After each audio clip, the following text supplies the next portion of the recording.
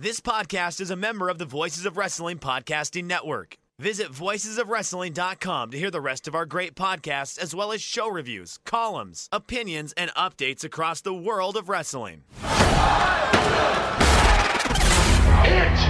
my music. You're listening to Music of the Mat on the Voices of Wrestling Podcast Network. Hello, and welcome to Music of the Mat, the podcast devoted exclusively to the music of pro wrestling. It's all part of the Voices of Wrestling Podcast Network. I'm your host, Andrew Rich, and joining me today is someone who I am very excited to have on the show. It's Grant Akuma. Welcome. Oh, well, thanks for having me. I'm pretty excited. My holidays are about to begin. I am off now until after Christmas, so this is my last responsibility. I'm excited to get this. Well, I work in radio, so I have to work on Christmas, unfortunately, because I'm a producer, and there's always has to be someone in the booth to man the shows. So I got Christmas, but I'm Jewish and I get holiday pay, so it all works out in the end. Yeah, that's the best you can hope for. Yeah. Well, I'm excited that you're here for sure. You're actually the first pro wrestler of any kind, active or non-active, that I've had on the show. And I haven't really spoken to wrestlers in a long-form conversation yet. I've met them briefly at shows and at my job. Again, I'm a radio producer, and sometimes we have wrestlers on for interviews on the talk shows. And I'm usually the one who calls them and puts them on hold to go on the air. But this will be the first time that I've ever sat down and chatted with a pro wrestler for any substantial amount of time. So I'm pumped. I'm pretty excited about this too. You'll be happy to know, in addition to being a former wrestler, I'm also a wrestling fan. So I think, if anything, that's why people are interested. If they are interested in what I have to say about wrestling, it's more that I'm still a fan than I used to be a wrestler. So, well, that's good. Yeah, we chat on Twitter all the time, and you're always raving about whatever wrestling match, New Japan or NXT or whatever. But yeah, it's great to have you here for sure. Yeah. So before we get to the heart of the matter on this episode, I guess I'll ask you this question that I've asked a lot of first-time guests.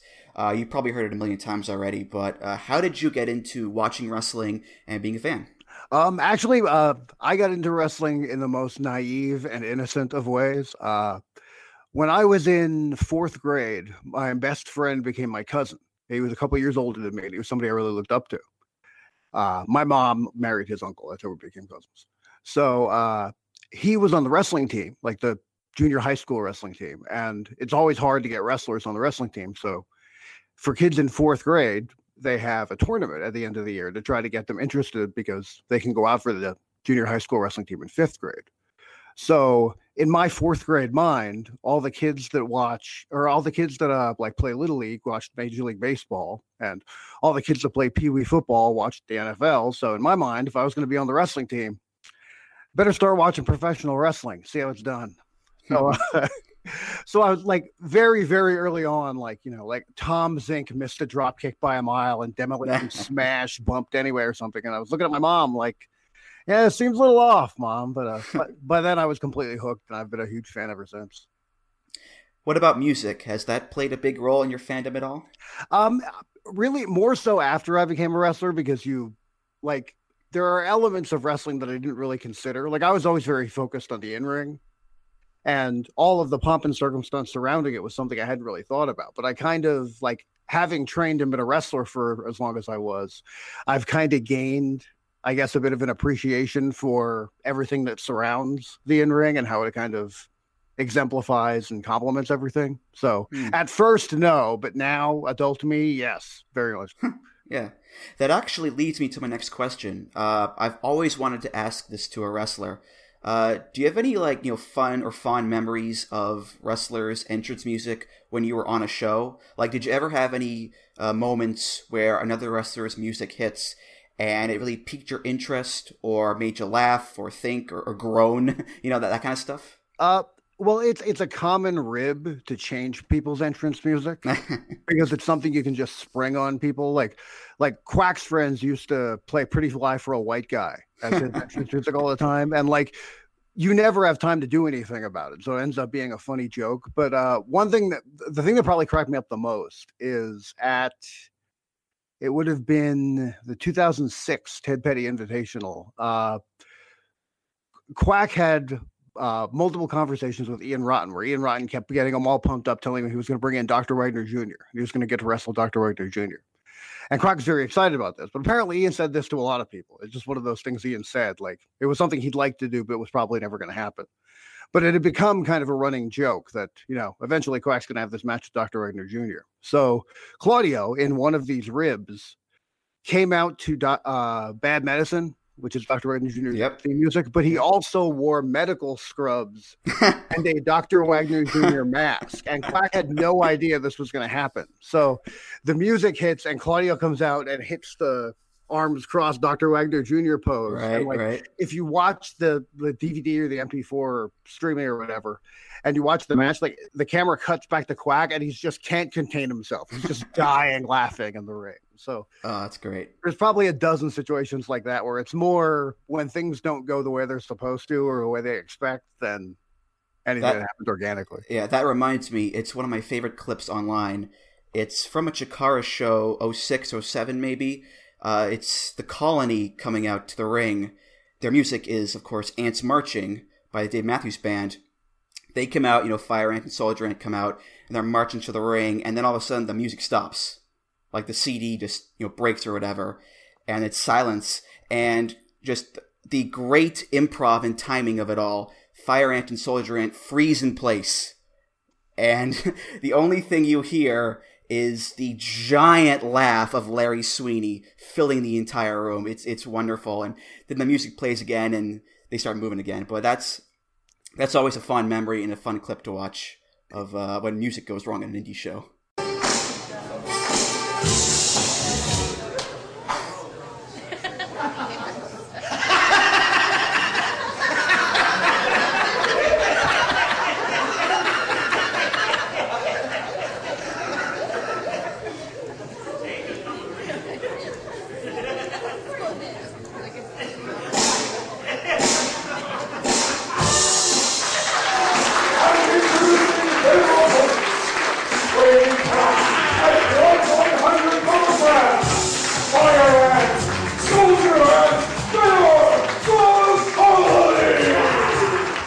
Yeah, really, and for people that know Sweeney, that's like a top 5 Sweeney moment because he was just inconsolable behind the microphone on commentary. He was just like, he talked about that forever afterward. It's like one of the funniest things that happened to Chikara unintentionally. Yeah, it's great. It's great.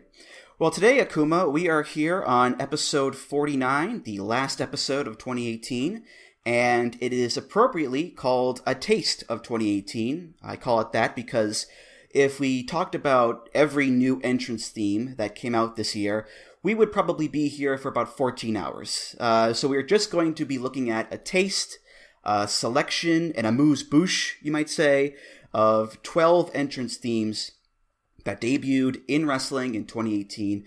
And there are plenty of things to talk about when it comes to the year in wrestling that was 2018. And I'm sure all of the other podcasts out there will cover all that stuff. But I guess what I want to touch on here with you before we get to the music is the fact that, yes, you retired from wrestling earlier this year. What's that been like for you? How is life treating you as a civilian? Well, I didn't use the word retired, partly because I don't trust myself to stay out of the ring forever. Okay. And partly because, I never looked at wrestling as a job. Wrestling is something, I was never trying to make a living at it. I became an independent wrestler because I was a fan of independent wrestling. So I didn't really think of it as a retirement because I never thought of it as an occupation, I guess. Mm. But things are good. One thing I do want to make clear, because I think I might have maybe confused people a bit with my wording. I had explained that I had hung up wrestling because of injuries that piled up over the years, and that is in fact true. But I'm okay. I don't I don't wake up in pain every day. I don't have a hard time getting out of bed. I'm not living a bad life by any stretch of the imagination. I got old, and in order to keep up with people that are 20 years younger than me, I had to go really hard in the gym, and if I go that hard doing cardio, my knees hurt and stuff like that. So it was one of those things where my body couldn't keep up with training to be a wrestler. But I want to be clear that I'm all right. I'm not limping around through life or anything. I'm still, if I live like a normal, rational human being, I still live a pretty good life. So I'm okay. Well, I stand corrected then. Okay. Yeah. No, it's good. But really, like for a while, I've kind of had to balance being a fan and being a wrestler because I wasn't willing to stop one to do the other. So now that I can, like, people always make the, like, like if you're going to be a fan, you should stay on the other side of the rail. Like, well, now I am. So now I can just kind of, go all in on being a fan and not have to worry about some people think I'm being, unprofessional or whatever they think it is to outwardly still be a fan. Yeah. Well, like I said, I see you all the time on Twitter talking about all the wrestling that you've watched and enjoyed. So I know for a fact that your love of wrestling is still very much alive, which is really great to see. And I'm glad that you're still watching it. Of course, it also helps that the wrestling is very good. That helps a lot. Well, to be honest, I think like I've often joked that that's like my greatest accomplishment is that I was a wrestler for 15 years and I still love it. Because a lot of people, if they don't hit every goal or they don't hit that one special goal that was really important to them, they get bitter. So I'm very lucky and I feel very fortunate that I'm not one of those people that, if anything, I love wrestling more than I did when I started. And also I do this weird thing where if I don't like stuff, I just stop watching it. So like, there's way too much good. What a novel idea. Yeah, I know. For some reason, a lot of people hate watching everything. It drives me insane. But yeah, like there's so much good wrestling now and it's so accessible and it's so plentiful. Like I don't have enough time to watch all the good stuff. So I just can't rationalize spending any more time on the bad. Right. That's a smart idea. Yeah, definitely. So let's get to the songs for this episode. Again, there are 12 themes on today's list. Quite a lot, but we'll get to them all in due course. And we're going to start with New Japan Pro Wrestling. One of the major moments of the year in New Japan was, of course, the reunion of the Golden Lovers, Kenny Omega and Kota Ibushi. After many years spent apart, they finally got back together. Beautiful moment. And they had some just tremendous matches throughout the year as well. Their new tag theme that debuted in 2018 is by Inosuke Kitamura, and it's called Golden Lovers.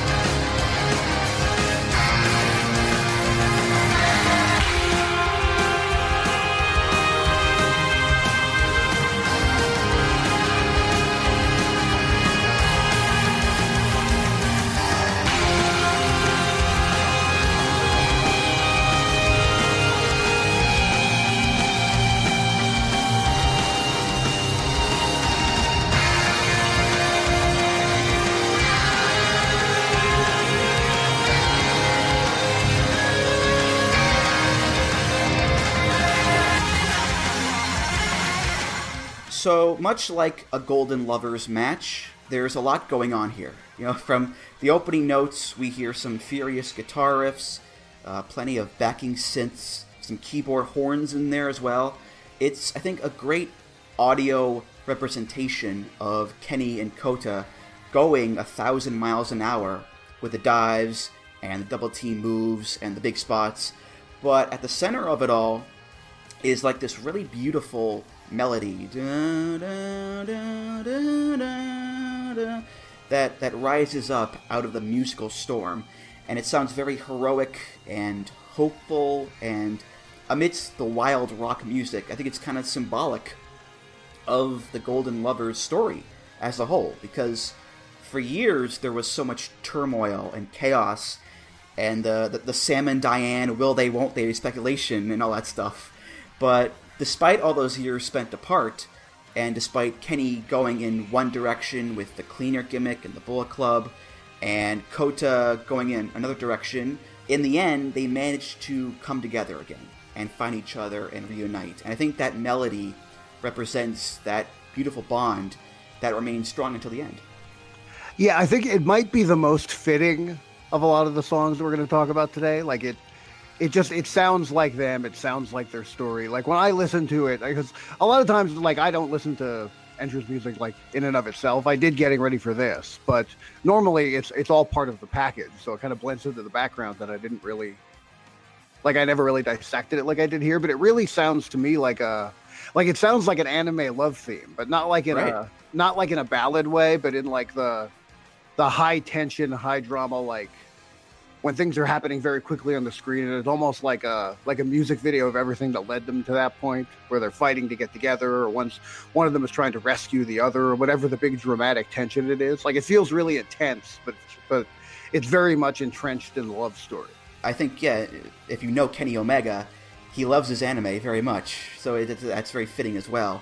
I'd also say it's actually pretty similar to Tanahashi's current theme, Love and Energy, because, both of them start off with that rush of guitars and all the hullabaloo and whatnot, and there's this big ramp up, and then the crescendo hits, and we get the main melody. There are a lot fewer go aces in this one, but still, I think you can draw a lot of similarities between the two in terms of energy, no pun intended, and spirit, and they're both in the same kind of ballpark genre-wise. And I think that's kind of interesting because there is that sort of triangular relationship between Tanahashi, Kenny, and Kota that gets brought up often. Tanahashi and Kenny don't like each other very much, but they both like Kota in different ways. And Kota thinks of Kenny as his soulmate, but he thinks of Tanahashi as his idol. So I think the similarities between the Golden Lovers theme and Tana's theme are quite notable. Yeah, as a quick side note, it's funny that you just went through all of that, and there are still people who say there are no stories in New Japan.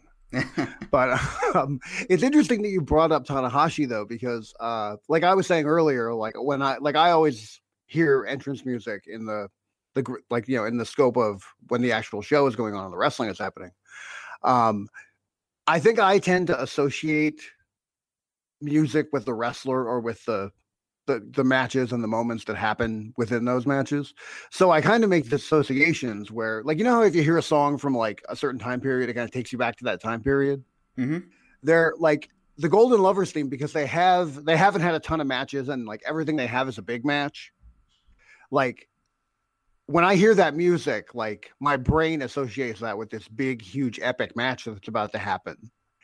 And similarly, and this isn't a slight on Tanahashi's music, but Tanahashi's Go Ace theme debuted at a time when I was like, I felt like I had to watch every New Japan show live.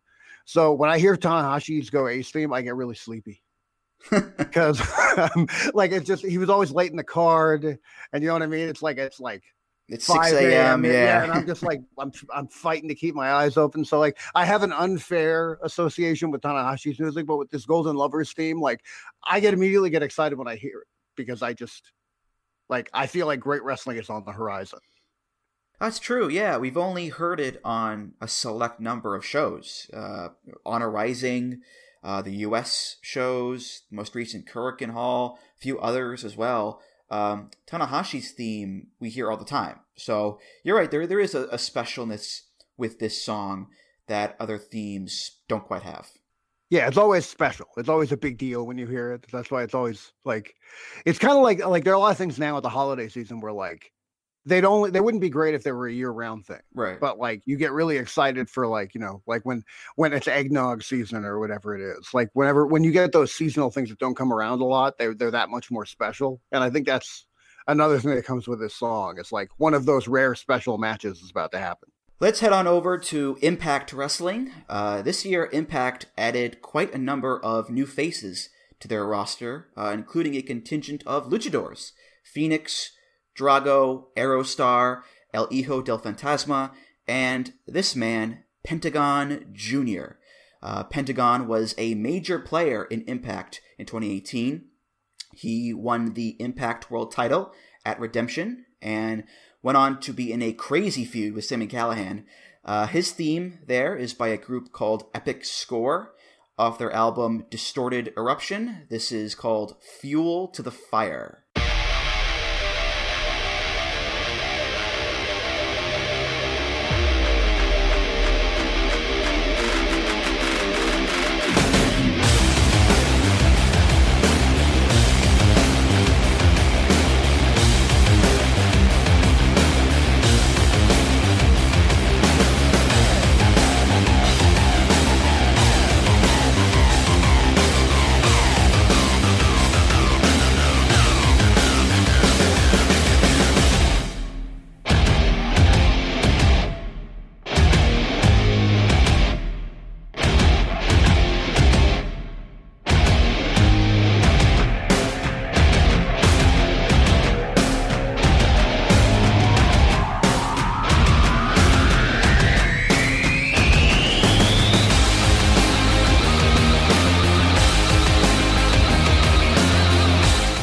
So, unlike the Golden Lovers theme, this one is a bit lacking in the hope and joy and love departments. You're not going to get the warm, fuzzy feelings with this one, folks. But that's the point. That's the way it should be with a Pentagon Jr. theme. You don't want to associate nice, happy sentiments with a Pentagon Jr. theme. You want, fuck yeah, let's see some violence sentiments. And this song has that for sure. Plenty of crushing metal guitar riffs, pounding drums, some cool little industrial kind of synth tones thrown in there as well. It's only like a 2-minute long song, but it gets the message across real well in that 2 minutes. That Pentagon is this intense badass who you do not want to mess with. Yeah, I think part of the reason why this is so perfect for Pentagon is so much of Pentagon Jr.'s, like, so much of him is about aura. And this just kind of projects that aura incredibly well. Like, when I hear this, I feel like I'm selecting my character in Mortal Kombat. And I think that's how he comes across. He comes across like, he's not the final boss, but he's someone you have to, like, unlock. And he's everybody's favorite character. Right, yeah. It's menacing. That's the great word to sum it up. It's menacing. And that's Pentagon Jr. as well. The aura that comes off him, as you said, with the mask and the face paint, and even just the way he stands is so intimidating. And I think this song that he's had an impact matches that menace factor to a T. You hear this music and you're not expecting a guy with a prima donna gimmick to come out or an evil foreigner. You're expecting someone whose sole focus in wrestling is to violently destroy their opponent. And yeah, that's Pentagon for you. That's him. Yeah, I think another thing, like, when you're picking your entrance music, one of the things you have to think about is cadence, because different people come to the ring at a different cadence. And like, if you're somebody that runs to the ring, you can't have something that moves too slow or vice versa. This fits Pentagon perfectly because he's not a guy that has like a long drawn out, like, stopping every 3 feet entrance. He's a guy that's like head down, pretty much straight to the ring. Like, he'll work the people, but he does it in kind of a way where, like, he's coming to kick somebody's ass right now. Right. He's not a pomp. Like, it's about his aura, but he's not a pomp and circumstance kind of guy. That's true. Yeah. I was thinking about this too, actually. Fuel to the Fire. It's a very, kind of scary and foreboding song, and in a very blunt way. It hits you over the head with the chunky metal music. Do you know the other Pentagon Jr. theme, Thrill Switch by Cut One? Do you know that one? No, I don't. All right, that song, I'll put it in here right here.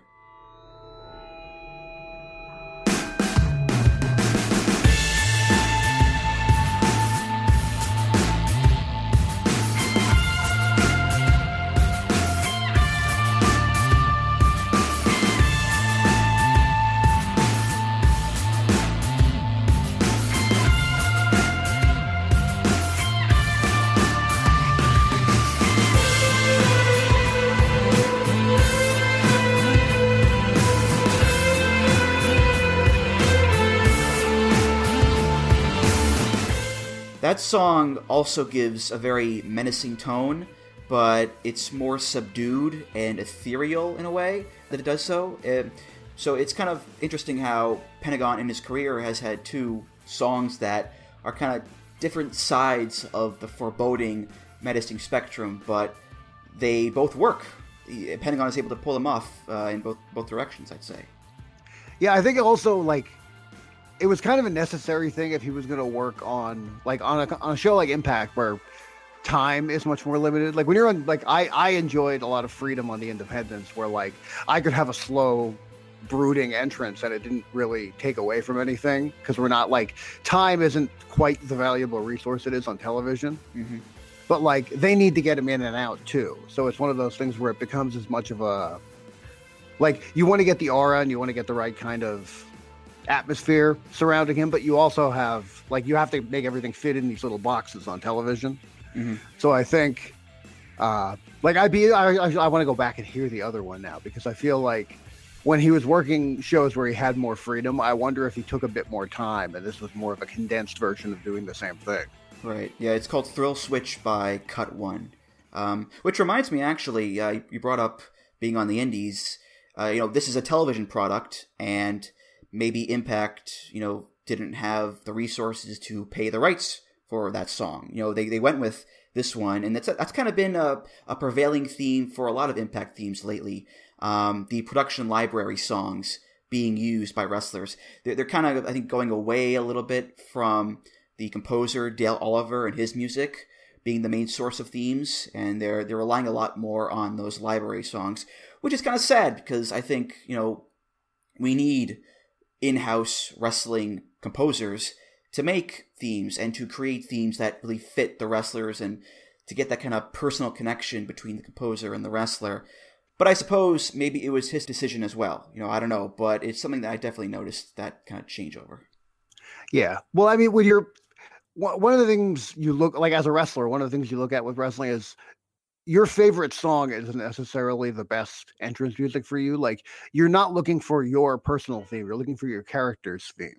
So I think having those in-house composers is actually a really positive thing because you can much better tailor something to a character rather than just digging through the heap of music that's out in the world and trying to find something that just happens to fit. Right. Like every now and then you find something that's perfect, but usually you don't. Normally it's a lot easier to manufacture something like that than it is to try to just happen upon it. Mm-hmm.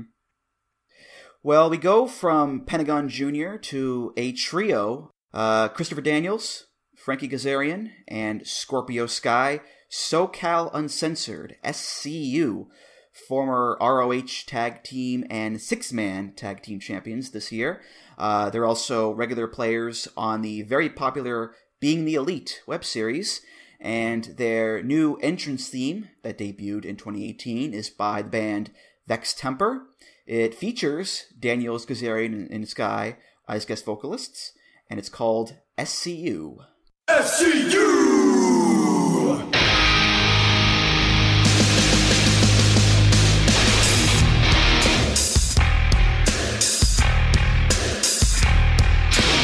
We are the best.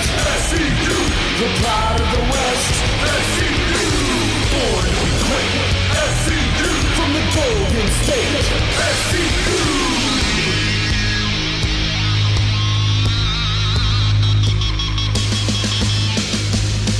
From the mountains to the beaches to the Hollywood hills, pop out to the desert for some SoCal thrills. We run this scene all day and all night. Ring General, the rebel, and the violent delight. Our life, it's a beach. Your life is a bitch. No goals out of reach. SCU get rich. We won't be censored, and we can't be ruled. We pity your city, and we pity you fools. Yeah, we So this is the first and one of the few themes on the list here that explicitly references the wrestlers that it belongs to. And I think it's hard to make this song be any more referential because SCU is mentioned in it about, 8,000 times. It's the opening stinger that kicks off the song, SCU! And it keeps going from there just ad nauseum. It references the three individual members, the Ring General, which is Daniels, the Rebel, which is Kazarian, and the Violent Delight, which is Scorpio Sky. It also references SoCal, which is very important, and it has their catchphrases and wacky banter in there too. And it's a brash, braggadocio rock song, which is perfect for them because SCU is always bragging about how much better Southern California is than everywhere else, and that in turn makes them better than everyone else. Now, the main problem I have with the song is that the production could be better. The music is mixed a little too loud, so the vocals are kind of buried in the mix there, and it's a little hard to make out what they're saying. I transcribed the lyrics as best as I could, but that said, looking at some of these lyrics, Akuma, I think their obscurity maybe for the best. I have the complete opposite opinion of this. I was so happy this was on the list. I like it. I'm just saying, it's not Bob Dylan, but yeah. Well, I mean, production wise, you made a lot of very valid points. As far as the actual lyrical content, like I love everything about this. Like it comes across like they wrote it in 7 minutes, which I think is a big positive. I think it fits the characters perfectly. I think character-wise, they think it's the greatest song ever recorded. And I think that's hilarious. And also, like, it's fun. It's fun to hate them. Like, while they're making their entrance and they're doing their thing and you hear this music, like, you grin from ear to ear and laugh your heart out while you're giving them the finger. Like, not every heel is like a front row granny chasing them with their cane kind of a heat. Like, that's not the only kind of heat there is. There's this fun love to hate them kind of heat too, and I think they do it incredibly well. I absolutely love this thing. Oh yeah, I mean their whole thing is how juvenile they are, and looking at these lyrics, these are very juvenile, simple lyrics. Our life, it's a beach. Your life is a bitch. No doors out of reach. SCU getting rich. We won't be censored, and we can't be ruled. We pity your city, and we pity you fools. It's an A-Team reference in 2018. Yeah. And you hear it, and on its own, you roll your eyes and think, oh, what a bunch of goobers. But that's the point. They're supposed to be goobers. It's SCU. I mean, these guys are not supposed to be sophisticated scholars. They're a bunch of endearingly obnoxious douchebags who just won't shut up about SCU and how great it is. And they're the kind of guys who would reference the A-Team in their theme and think it's cool. So, you know, as cheesy and goofy as these lyrics are, you're right. They're perfect. The height of the cheesiest for me is the very last verse. They rhyme every line with man. Yeah. like they couldn't have thought, like, it was like they, you know, like they had 2 more minutes to get this finished and then turn in their homework. So they just slapped it together. Like I said, everything about this I love. They're the heels you love to hate, and this makes me hate them a little bit more. Right. And you got to believe too that at wrestling shows, the fans don't really care about the lyrics. They just care about SCU. You know, right. and chanting along with it. You know, we are the best. SCU, best CU. It doesn't matter what the other words are, as long as the people are chanting SCU. That's kind of really all that matters, I guess. Yep, it's perfect. Yeah. And you have to admit, too, I think it's the goofiness that pervades the song that helped get SCU more over with the crowd than they'd ever been before. Like, I went to a War of the Worlds show back in May, and SCU were on the card, and they got a decent response. A few months later, I'm watching All In, and this song plays, and they get just a huge ovation from the crowd. And Rich Craich, who was there live, even commented to us that the pop that SCU got just blew him away. And it's because of all those episodes of Being the Elite where Scorpio Sky says, "This is the worst town I've ever been in." And Kazarian goes on his little rant about whatever town they're in, and them saying SCU at the end. It was all of that comedic goober nonsense that got them super over in the first place. Yeah, like it's over the top and obnoxious for the sake of being over the top and obnoxious, and that's never not fun. And that's like I said, it's something you want to be a part of. You want to interact with them. You want to get sucked into it. Like, it's fun to just let yourself go and be a part of that whole thing that's going on when they come out. So that's why they're always a highlight of the show. Right, definitely. So NXT UK debuted this year on the award-winning WWE Network, and on it they crowned the first ever NXT UK Women's Champion, Rhea Ripley, who made it to the semifinals of this year's Mae Young Classic as well. Her theme is by a band called Divided, off of the 2012 album Brutality. This is Final Straw.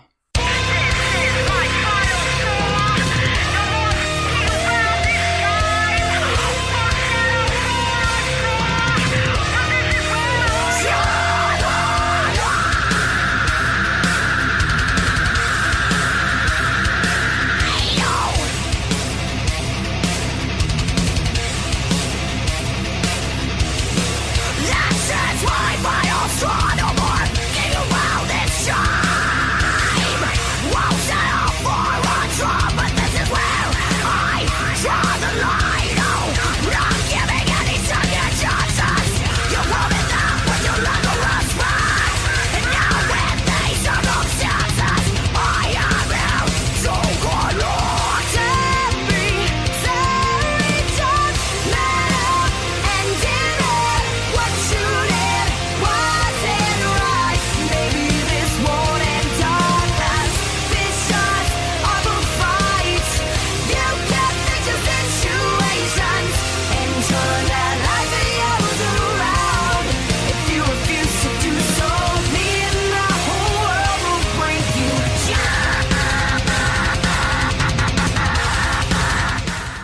To all of the listeners who just went deaf because of that song, I apologize.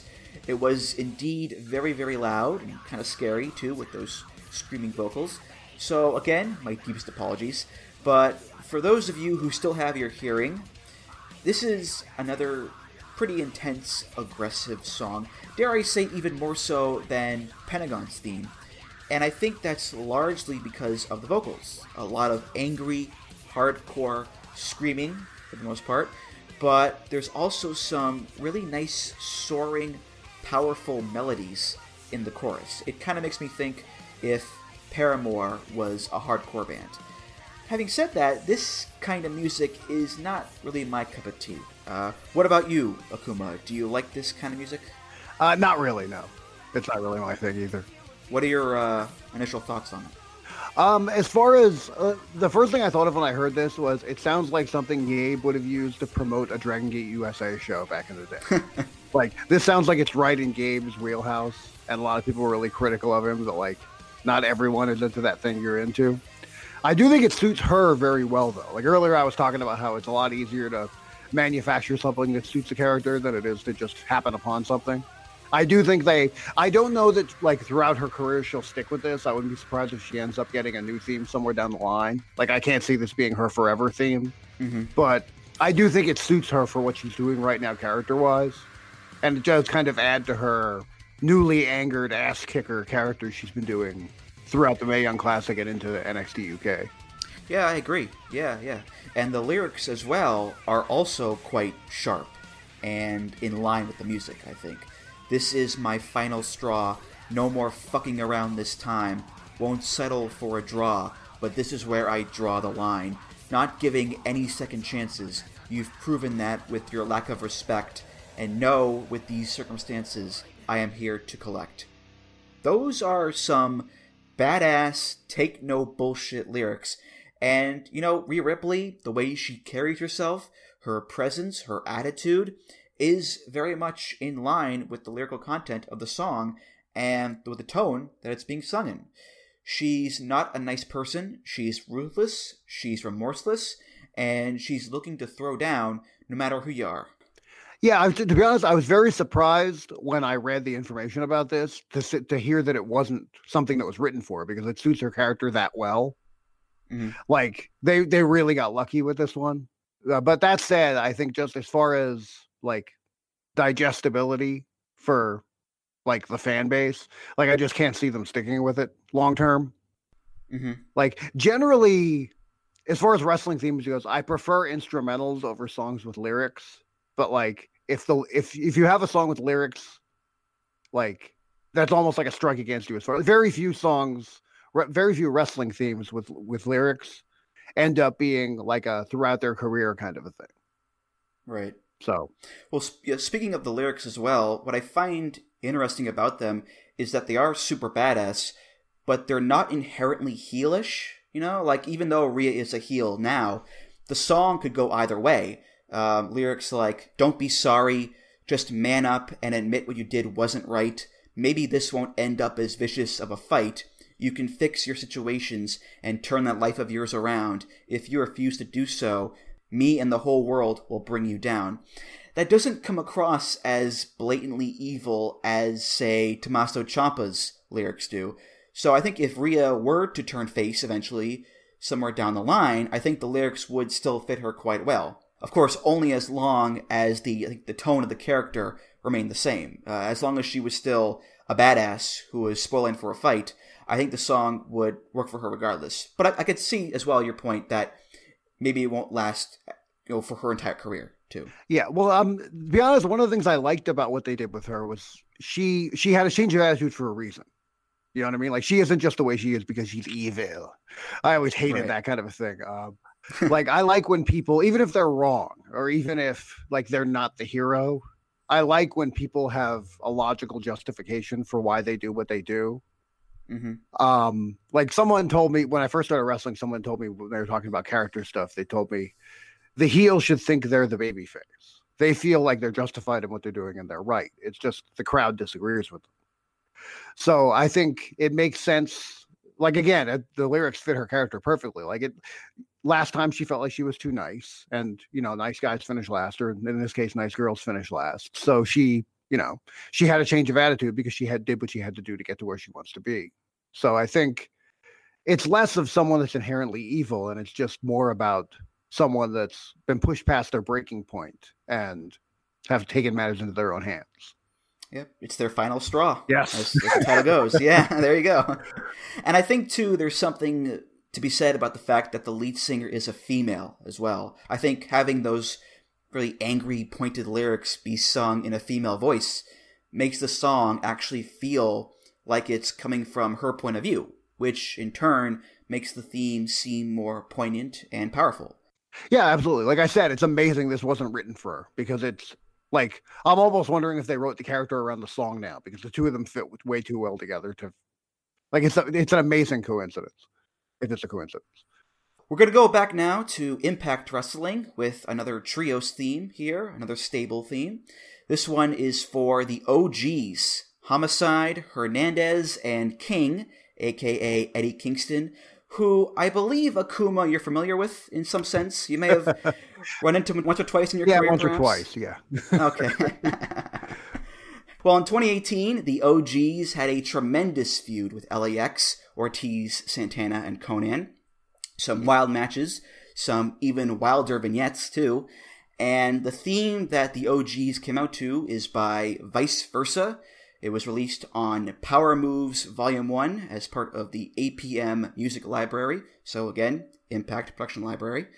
This is called Cold Blooded. What you're about to witness is a man with nothing to lose. Chip on his shoulder, but he's lost with nothing to prove. Nothing to gain, he's not stuck in a lane, which is the buckets and chains. They say he's insane. Cold-blooded, cold-blooded. They say the times have changed, it's all the same. Cold-blooded, cold-blooded. They put the killer in chains, but who's to blame? Cold-blooded, cold-blooded. Still trying to change, it's all in vain. Cold-blooded, cold-blooded. Fire in his eyes, he got ice in his veins. What you're about to witness is a man with nothing to lose. The system filled to the brim with the wrongly accused. We bend the rules while the laws are firmly abused.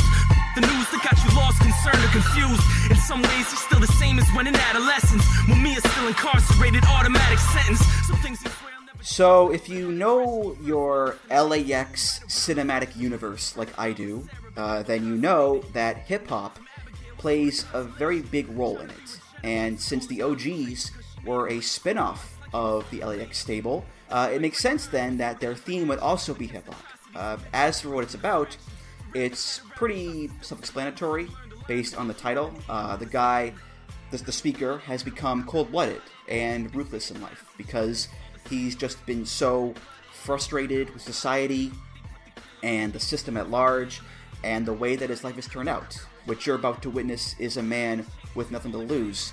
The system filled to the brim with the wrongly accused. We bend the rules while the law has been firmly abused. Fuck the news that got you lost, concerned, and confused. And to express those frustrations, he's turned to hip-hop. Seemed like writing rhymes was suitable for action. Against atrocities submits the beautiful distraction. To wrap his head around the justice that was grim, he learned the line between human and animal is thin. So it's a very hard-edged song, pretty grim, and the way he sings it is rather charged and aggressive. But it makes sense, if you have a stable like the OGs, who are these tough street thugs, who are supposed to be cold-blooded and vicious and 5150 and all that kind of stuff, then yeah, I'd say this is par for the course. Absolutely. As you've alluded to earlier, I know a little something about Eddie Kingston. For people who might not know, Eddie and I trained together, and we had a pretty long kind of on-again, off-again feud. We had a special relationship, and by that I mean we hit each other harder than we hit anybody else. So there's been a bond formed over the years. So Eddie has a special place in my heart. But that said, I'm thrilled to see him doing what he's doing. I'm thrilled to see him kind of at the centerpiece of the OGs. And I can say with some level of authority, this is so Eddie Kingston. Like, this suits him perfectly. And I even love the title because something Eddie said in a promo years ago was, "It's a cold world, bundle up." That's something Eddie's dad legitimately said to him when he was a kid. And it's stuck in his head throughout his life. And he used it in a promo and ended up getting a big, people responded to it because it was real. And that kind of became a thing with him for a while. And that's just Eddie. Like, they say that the best wrestling characters are yourself turned up to 11. Like, Eddie's already turned up to 11. So, but yeah, this is Eddie Kingston personified. And I'm thrilled that they found something that he embodies so well. Like, it's a perfect representation of Eddie Kingston. Absolutely, for sure, yeah. And it's also a different type of hip-hop than the LAX theme, which I think is important to note, because most LAX themes, including the one they have now, they really emphasize the Latin aspect of it. The music has a little Latin flavor to it, and the lyrical content is tied into the Latin American experience and being held down and rising up, Viva la Raza, all that kind of stuff. Cold-Blooded isn't racially specific or culturally specific. It's more about circumstances and someone's personal story. So I like the fact that when they were deciding on the theme for the OGs, they went with a song that goes in a different direction than the LAX theme does, to further differentiate between the two stables. And as well with Eddie Kingston and with Homicide and Hernandez, yeah, you do believe this. You look at Eddie, you look at Homicide, Hernandez, these guys are just tough dudes. They look tough, they act tough, they wrestle tough. You believe wholeheartedly that they are cold-blooded. What's great about the difference in the two stables is there are people that might have started out in the same place, but they took very different paths. So now they've ended up in a very different place. Mm-hmm. And this, like you said earlier, it suits them perfectly. They're cold-blooded. What I do find odd, though, and maybe you thought this too, Akuma, part of the song is dedicated to talking about the guy's romantic history in high school and how he couldn't get laid. Like this verse, for example. His first love was Sarah, but never consummated. Getting head from Abigail was sort of consolation. Trying to be with Jennifer took all his concentration, because she made him wait 6 months like he was on probation.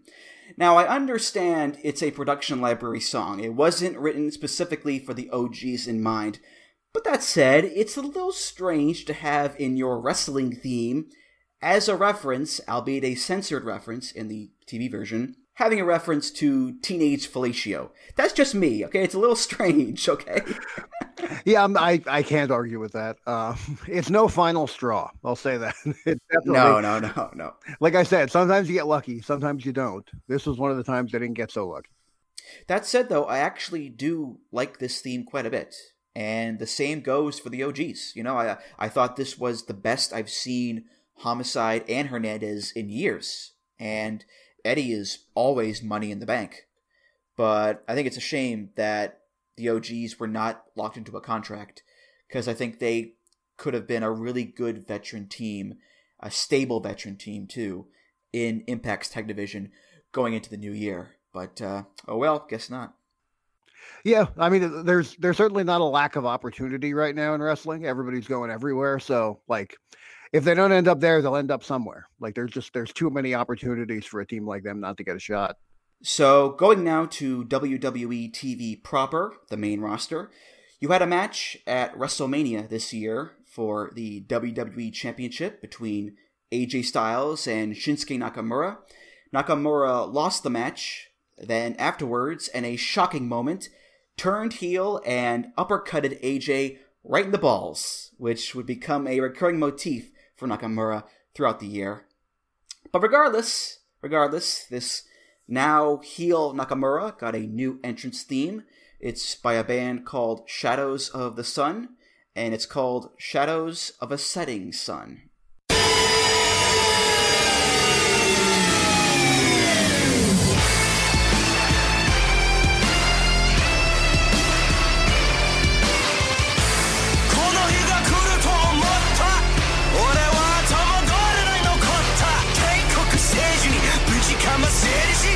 たが得たつもりのものとありきやっとわかるかな俺にし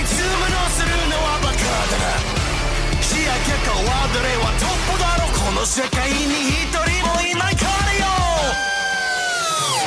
わかるか俺の力わかるか俺の力わかるか俺の力わかるか俺の力わかるか俺の力わかるか俺は一番収めて前向いて The original version of the song, the Face version, you might say, is called The Rising Sun. And this one is called The Setting Sun. And that's pretty appropriate because this is definitely a darker take on the Nakamura WWE theme. They completely scrapped the intro, the down, down, down, down, down, bum, ba, da, bum, bum, bum, bum. And instead, it starts with the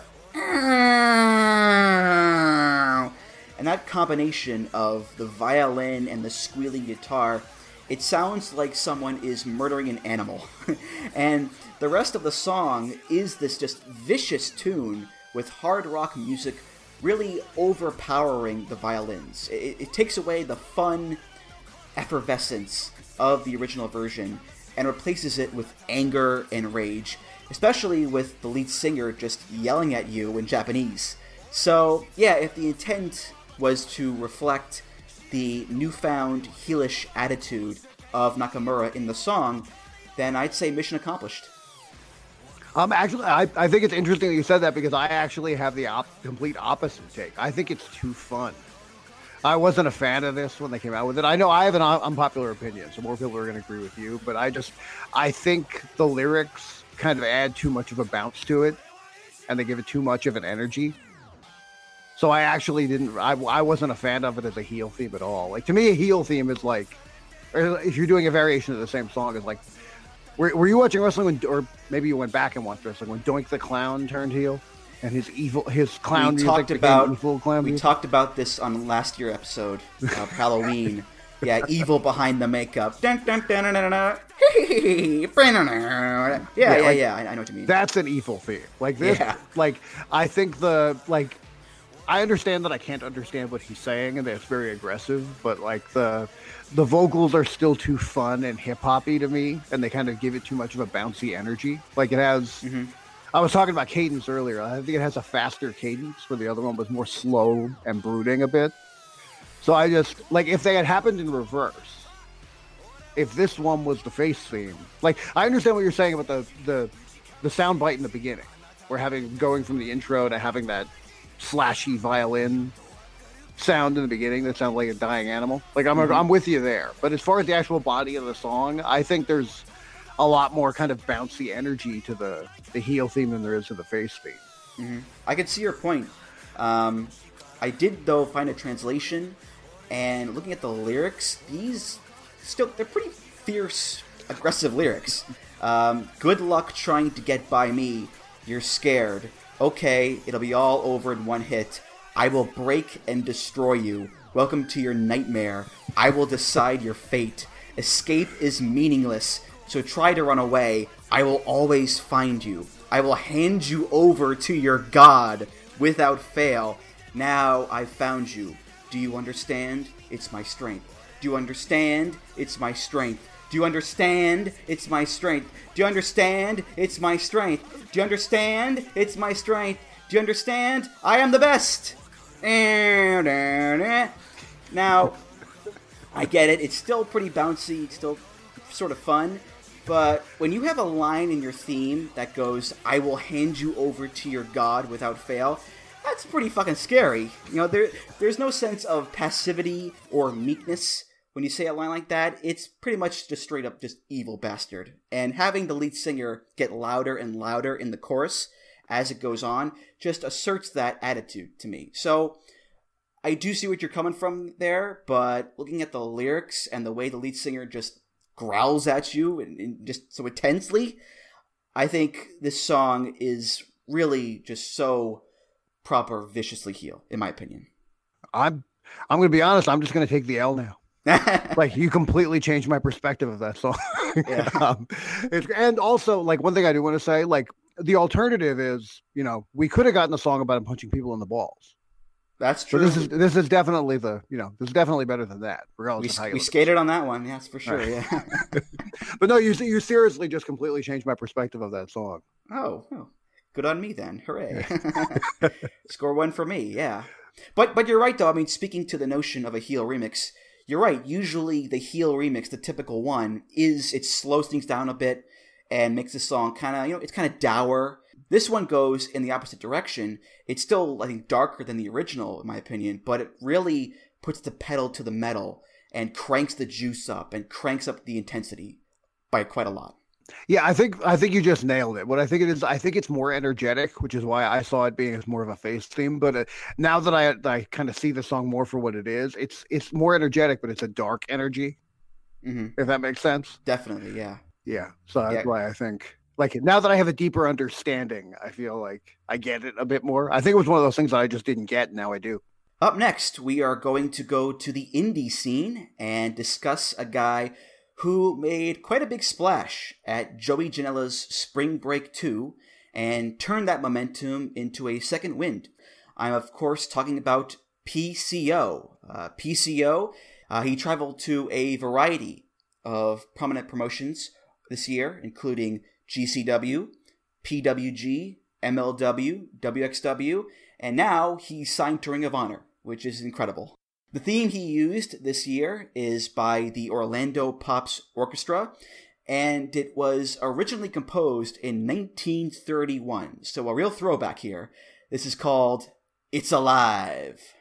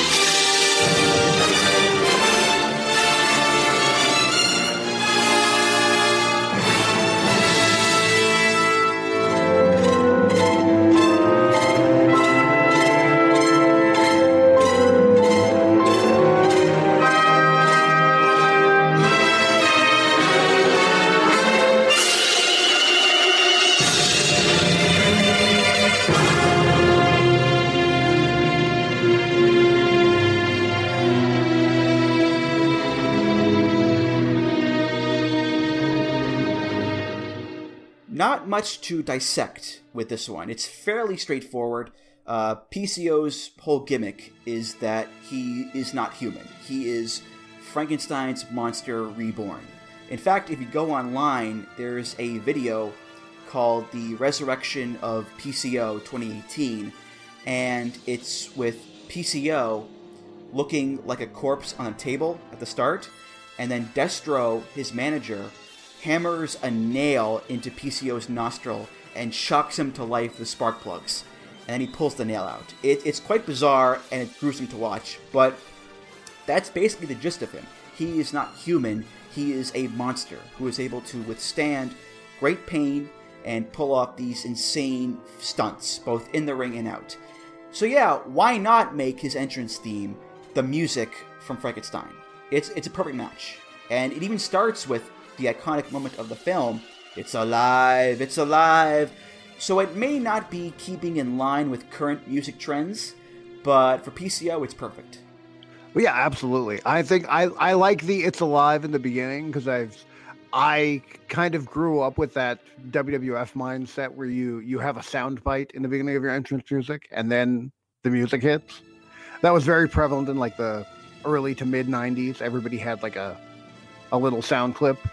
So that kind of like fits him because he's an old WWF guy and also fits the character. But I think my understanding, maybe you can correct me if I'm wrong about this. My understanding is that Destro is not going to ROH with PCO. Is that correct? As far as I know, I don't think so because, spoiler alert, PCO joined Marty Scurll's new stable, Villain Enterprises, with him, Marty, and Brody King. And the photo they released, Destro was not there, and he wasn't at the tapings either, so I don't think he's going to be there. Okay, so I think like PCO without like this new version of PCO with Destro is kind of incomplete without Destro. And I think like the theme really suits what he's doing. But what's special about PCO and the reason PCO blew up the way he did is because of the atmosphere surrounding him, the character and the aura, like we talked about some of the other wrestlers earlier. And one, I think Destro is a big part of that, but I also think this theme is a big part of that. Like, I think if you like all of this is really important to PCO's resurgence, this character, this all of this surrounding him. Like, it's so much more than just what he's doing in the ring. And I think if you don't see that, and you don't see that the way he's reinvented himself as a character and the way things like this theme have kind of created this aura around him, then I don't think you really get PCO. Like, this is a really, really important part of what he's doing. Mm-hmm. And it works too in the sense that this is not your typical wrestling entrance music. It's not rock, it's not metal, it's not hip hop, it's not dance. It's early 1930s classical music from a horror film. This kind of tragic orchestral music has no place really in 2018 indie wrestling. Heel Doink the Clown in 93, sure, but not in this environment. A song like this is going to stand out, just as PCO stands out. The guy feels like a special attraction who does not wrestle the way a typical 50-year-old wrestler does. He is doing sentons onto the ring apron and moonsaults to the outside that almost kill him. Liger is 50 and he still looks great, but even he is like, you know what? I'll do the cartwheel off the apron every once in a while. Besides that, I'm good. But PCO, he doesn't give a shit. He goes balls to the wall pretty much every single time. You hit the nail on the head there. I think he's made himself stand out.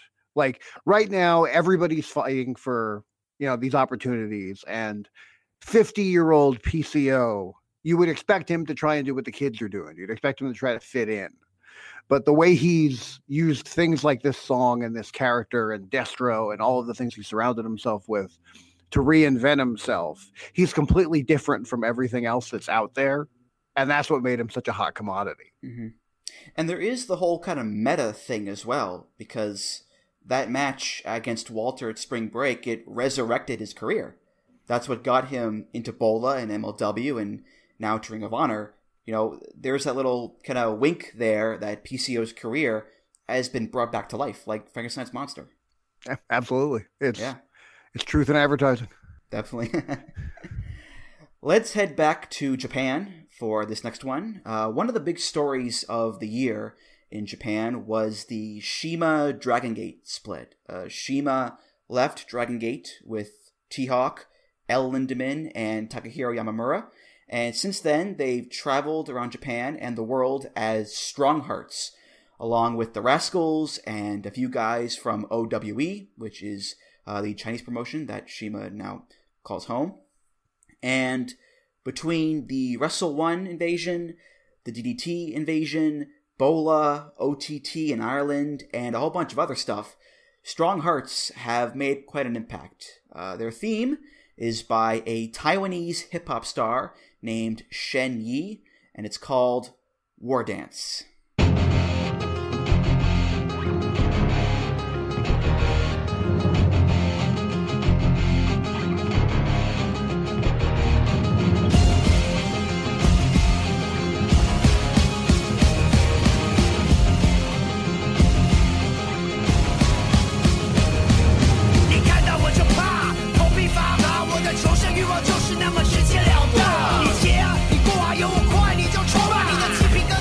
我的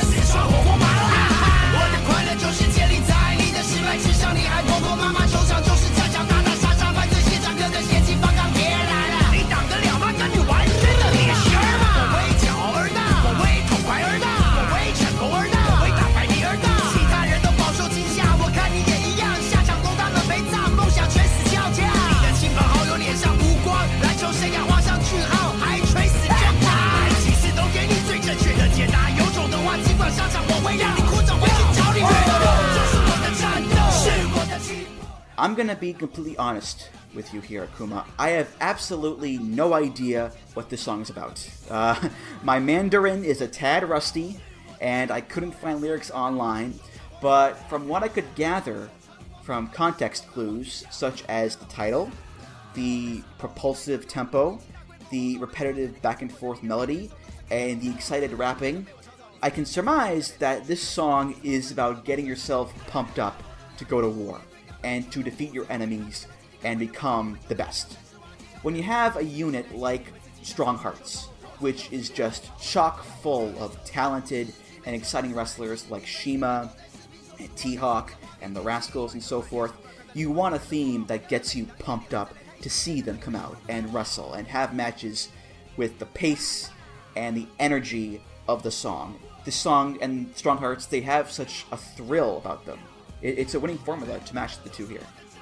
Yeah, definitely. The first thing I thought of when I heard this, because I'm in the process of catching up on a lot of Strong Hearts related things. There's too much wrestling for even me to watch, and I'm all wrestling all the time. But recently, I stopped watching Raw and SmackDown, so now I'm trying to catch up on other stuff that I had that's been kind of slipping under my radar. And keeping up with what Strong Hearts is doing has been one of them, but it's hard because they're everywhere. So the first thing that kind of came to me when I heard this is when I first started wrestling, a lot of people used Lose Yourself by Eminem as entrance music because it has a very similar kind of intensity. It kind of grabs you at the beginning, and then the intensity just builds and builds and builds and builds. But like you said, it's the kind of thing you'd listen to get yourself fired up. It's something you'd listen to before you work out or before you go out and have do whatever it is you do. So that in my mind, it's Lose Yourself in a language I can't understand. That said, it gets the job done really well. It's really, it fits their frenetic pace, and it really, like I said, it kind of builds that intensity that you just start bouncing in your seat, getting ready to go, and that's what you want. This especially for a team like Strong or a group like Strong Hearts, that's what you want in the theme song. Absolutely, absolutely. And I was thinking, too, with the song and the title, War Dance, you can kind of look at Strong Hearts as this kind of roving band of warriors who come into a promotion like Wrestle One or DDT, and they kick ass and they take names. In DDT, they are the current 6-man tag team champions. And much like the song, when these guys step onto the scene, it creates a buzz. People take notice, and they get into it a lot. You watch Wrestle One or watch DDT, whenever you hear the stinger of the song go, Strong Hearts, and the song kicks in, the mood instantly changes, and the crowd is hooked right away. Yeah, absolutely. It's one of those things, it's like you see them coming over the horizon. If ever a group of wrestlers were nomadic, it's Strong Hearts, and that's what it is. It's like they're a group of warriors coming across the horizon, coming into town, and shit's about to go down. Right, definitely. And I was looking at the backstory of the song, and I discovered it was originally written for a 2008 Chinese film called Kung Fu Dunk, which is about a kung fu artist who plays basketball. And then it was remade a few years later for a video game called Kickbeat, which is a martial arts rhythm video game, and now it's being used by Strong Hearts. So it's not like this is a completely random song from a random album. War Dance has a history of being connected to martial arts and fighting, and as well China, which is where OWE is. It's in, I think, Shanghai. So yeah, it all kind of ties together. Yeah, I think but again, correct me if I'm wrong, but I think a lot of the OWE guys have a background in, don't they have a background in hip hop dancers or something like that? A lot of them are gymnasts, I think, because you see them, doing just crazy ass flips and 5 cartwheels in a row. They are very talented, athletic guys for sure. Yeah, I think so. I think there might be some kind of, they definitely have kind of a hip hop aesthetic to them and a hip hop theme to them. A lot of times they reminded me of when I would go to martial arts competitions and teams would do demos, and they would have a group of people that would go out and they do crazy aerials and acrobatics and stuff like that. But they come together as a team, but they have that kind of hip hop aesthetic to them. And I think that really comes through in the song too. It almost comes across it was they knew this was a song, and then they were from other things they were doing, and then they went out and got clearance to use it. Mm-hmm. One more thing here. You know what the main melody reminds me of? What? Last Resort by Papa Roach. Huh. Just something I picked up on. I don't know about you, but I noticed it. Yeah, I can kind of see that. I think I'm hearing Lose Yourself similarly. That too. Where I can hear it has too, that yeah. similar kind of like a looping thing where, like, because it's repetitive, it gets like it kind of builds intensity. Yeah. Like I can see it too. spirals. Yeah. We've touched upon ROH and New Japan a little bit earlier, so this next wrestler will be a return to those subjects. Hangman Adam Page is a guy who I think we can all agree took a big step forward in his career in 2018 with his matches, his character work, his place on the roster, and part of that forward momentum included a theme change. He started using this song as his entrance theme. It's by Vincent Padula, and it's from the Music Loops library. This is called Ghost Town Triumph.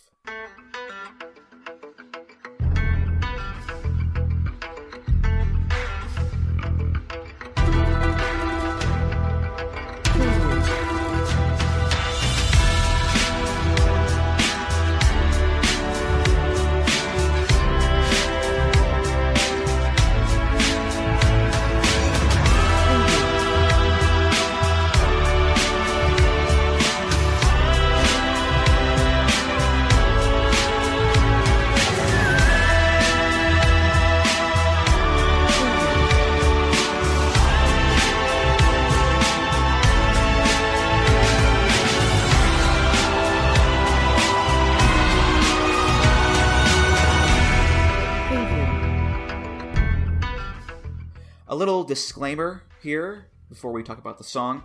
If you listened closely to it, you probably heard in the background a woman's voice saying, "Preview, preview," every 15 seconds or so.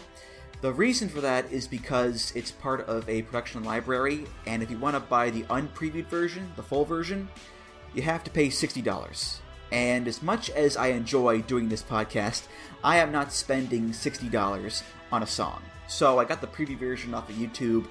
That's why you'll hear preview in the song. But anyway, that being said, this is my new favorite theme of 2018. I get so jazzed up when I hear this song being played. I love the old school Western motif with the acoustic guitar and the Ennio Morricone vibes with the whistling and the strings and the choir. And it builds into this beautiful crescendo. It sounds like the song that would play as the cowboy is getting ready for a big shootout, or he's riding off into the sunset. So I really love this song a lot, and I was so happy that Hangman started using it as his new theme this year. Yeah, I would agree with you completely. This is also my favorite theme song of 2018. I remember, I want to say it was during the G1. Is that when he started, right around when he started using it? Around there, because he started using it at Best in the World, which was in June. So like a month before. Yeah, I think the first time I might have heard it was in G1. Because I remember just losing my mind about it on Twitter. And then a bunch of people were like, no, they're like linking me to all these other tweets where everybody else was losing their mind about it too. So apparently we're in the minority, or we're in the majority when it comes to our love for this song. But yeah, it fits him perfectly. I love, as much as people were critical of him doing a Hangman gimmick, like the whole country western motif kind of suits him perfectly. He looks like he should be fighting Patrick Swayze's character to the death in a reboot of Roadhouse. But no, I've been a big fan of everything. This is another one of those things where I'm such a big fan of the wrestler and I associate the wrestler with the music that it makes me love the music more. Definitely, yeah. And also, I think another big reason why I'm so high on this currently is I'm currently completely obsessed with Red Dead Redemption 2. Oh. So I'm not, you might not, maybe you would guess this, maybe you wouldn't. I'm not typically a Western guy, but this month or the past month or so, I am. And this has definitely added to that. I'm surprised a man named Gran Akuma isn't a Western guy. That's pretty shocking. But what's great about this song too is that it does conjure up these visions of the West and the cowboy. but at the same time, it still feels like a big-time serious song. Like when I hear it, I don't think, howdy, partner, this is a rootin' tootin' cowboy song. I think it embodies the spirit and nostalgia of watching a Western film and seeing the gunslingers on screen take control of their destiny and make the West their own. But it does so without putting on a cowboy hat and singing the theme from Bonanza. And I think the same is true for Hangman Page. Sure, he comes out with the hangman's noose and the bandana over his face and the cowboy boots, but his character is still meant to be taken seriously. He's not a literal cowboy like Bob Orton or a comedy character like Jimmy Wang Yang from back in the day. He just exudes that kind of dangerous gunslinger aura, the outlaw who won't go down without a fight. So I think Page and this song just fit each other really well. Yeah, it's really perfect. And like, to kind of expand on what you said, he's a character, but he's not a cartoon character. He's not over the top. He's not overt. He's not a parody or an over exaggeration. Like, right. It's not absurd to think that he could really be that guy, that he might really wear a cowboy hat every day. You know what I mean? Yeah. There, people like that exist, but people like Jimmy Wang Yang do not exist in the real world. No. So, but yeah, it suits him perfectly. Yeah. And then even just when he makes his entrance, like he just has to like step through the curtain, and it's like, because he generally has a ramp or some kind of an aisleway to come down. So it's like you said, he's that old school cowboy stepping out into the middle of the dirt road to have the shootout. You know what I mean? He just has to stand there for a second with his legs apart and his hands near his hips, and he's there. Yeah. Fits him perfect. Definitely. And we mentioned too his elevation this year with him being in the G1 and main eventing shows and whatnot. I think that elevation presented itself in his music as well, because in Ring of Honor, he used to just have the Bullet Club theme as his entrance theme. And I think the connotation of that was that Hangman Page was not important enough yet to have his own theme music. That the only thing you could say about Hangman Page was that he was just another guy in the Bullet Club. He wasn't a star like Cody or the Bucks. He didn't have a cool gimmick like Marty Scurll. He was just Adam Page with a noose. But now that Hangman has improved so much and he's really stepped up to the plate, he does deserve his own music. And this epic theme makes him seem so much more important. And now he's not just some guy in the Bullet Club anymore. He's his own man. Yeah, absolutely. He's definitely, I had said on Twitter a few weeks ago, I think, that if with all the hubbub going on with all the elite guys, like if New Japan could keep one elite guy, I would want that guy to be Adam Page. He's had that good of a year. And I really feel like he's kind of graduated this year, where he went from being a Bullet Club guy to being Hangman Page, where, like you just said, he's less one of the, he's less part of a group and more his own man. And this theme just kind of exemplifies that, because he's not a bit player anymore. He's a lead character in his own story. One more thing for me, actually. I think this is definitely a much better fit for him than the old Hangman theme in New Japan. Remember that one? Which was at the siren and the new metal music. Oh, yeah. That didn't really feel like 100% his music. Whereas this one, it definitely does, because he's from Virginia. So yeah, definitely. The old music came across like they accidentally played the wrong theme. Like it really didn't suit him at all, where this is the polar opposite. They found something that suits him perfectly. Well, we've had quite a few tag team and stable themes on this episode so far. We're going to play one more, and it's from Dragon Gate. And Joe Lanza, if you're listening, you might want to skip ahead about 6 or 7 minutes, because it's time to talk about Natural Vibes. KZ, Genki Horiguchi, Susumu Yokosuka, Brother Yashi, and Punch Tominaga. They debuted as a unit called Natural Vibes in 2018, and it's been a non-stop dance party ever since. Their theme is by Honjo Misako, featuring KZ and Brother Yashi on vocals. This is off of Dragon Gate official soundtrack, Dragon Gate 2018, and it's called Party Anthem. Shall we dance tonight together? Hear everyone singing to the music with joy. Don't hesitate to move.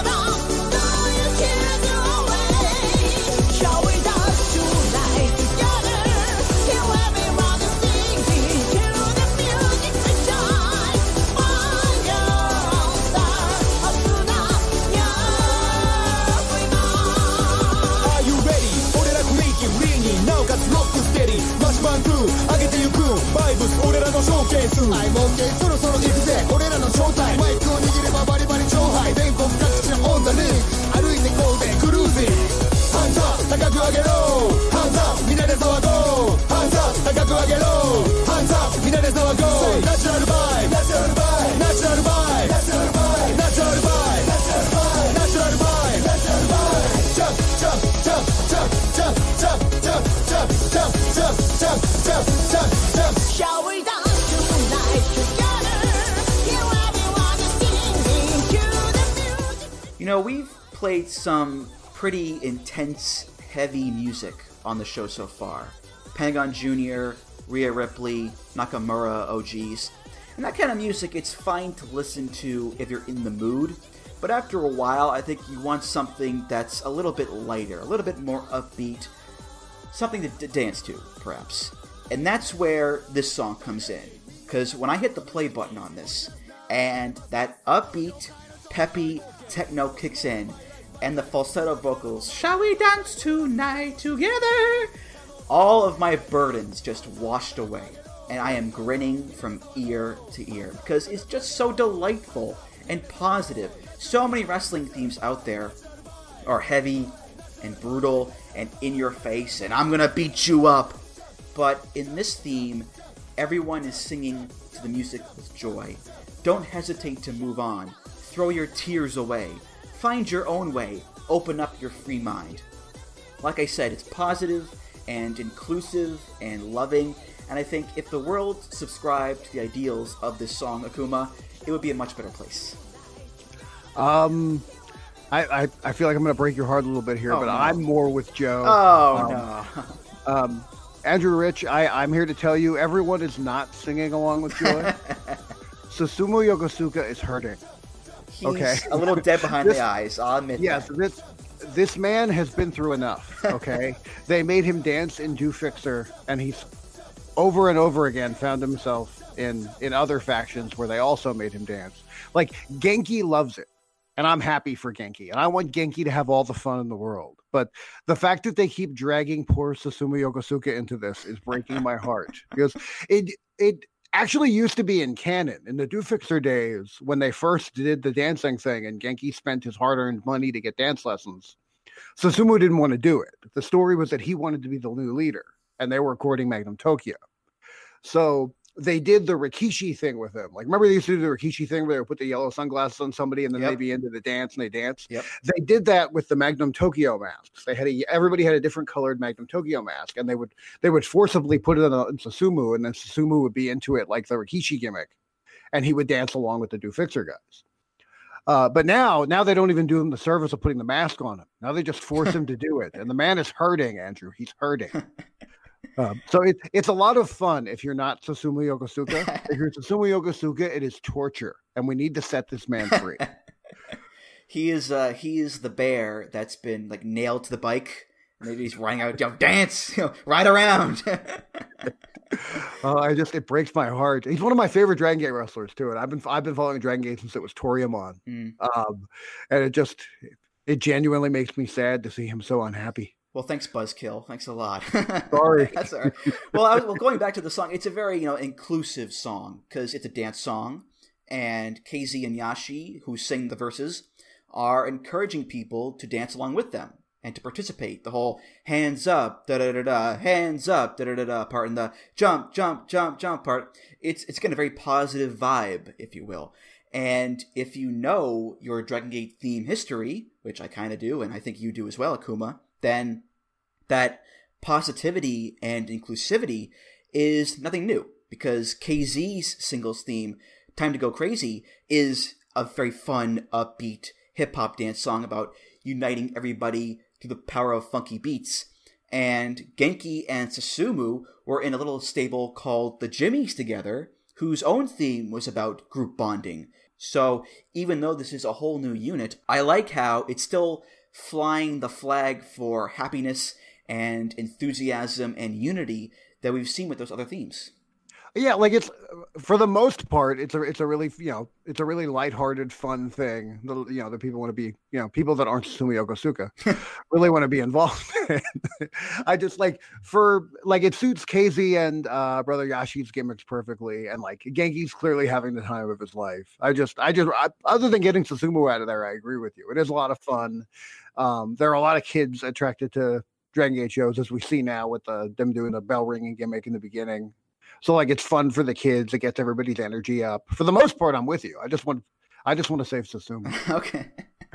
Save Susumu 2019. We'll get that campaign started. Yeah. But also like this has also kind of become like and this goes back to the very, very early days when Magnum Tokyo did a dance by himself. Like there's always been a dancing wrestler in Toryumon / Dragon Gate, like almost always there was, or some kind of elaborate entrance like set to music like that, like going from Magnum Tokyo to Milano Collection AT and like the Do Fixer and the various different stables. Like Susumu seemed like he liked being a Jimmy. That wasn't as bad. Like he liked the Jimmy Congo line. He was into that, but the rest of it, the man just wants out. And Punch isn't that great either, to be honest with you. Because at least Susumu is sort of capable, but Punch is not that great a dancer, to be honest. Yeah. But Punch at least, like, sometimes people dance badly, but they still have a good time. Yeah, exactly. He might be having a good time. There's different aspects of it. Miserable and refuses to try. Yeah. And I think it's understandable. Yeah. Yes. As a white guy, I understand it perfectly. Right. Yeah. The one thing, though, that befuddles me about this song in Natural Vibes is that Natural Vibes are dressed in Rastafarian colors, reds and yellows and greens and whatnot. Brother Yashi has a Rastafarian gimmick with the dreadlocks. Even the name Natural Vibes sounds like the name of a pot dispensary. So, why is it techno music and not reggae music? I get techno music is better to dance to, but the aesthetic doesn't really match the genre. You know what I mean? Oh yeah, absolutely. And really you can there is high energy reggae. Like it's not like they couldn't have an upbeat song. So that is really baffling because like Kofi Kingston's music was one of the most high energy, crowd immediately jumps to their feet kind of songs in wrestling. Like that was a ton of fun and super high energy and got everybody up. Like maybe it's just harder to dance to. Because even the guys that love the dancing aren't very good at it. So, like Genki's been dancing badly for a really long time. And he got lessons, too. Like you said, he got lessons to impress Magnum Tokyo. Yeah. But, hey, well, what can you do? The second to last theme on the list is another WWE theme. This one from the American NXT. It's for Shayna Baszler, who was just a dominant force in the NXT Women's Division this year. Two-time champ, current champ, actually. Her new theme is, of course, by CFOs. It's called Loyalty is Everything.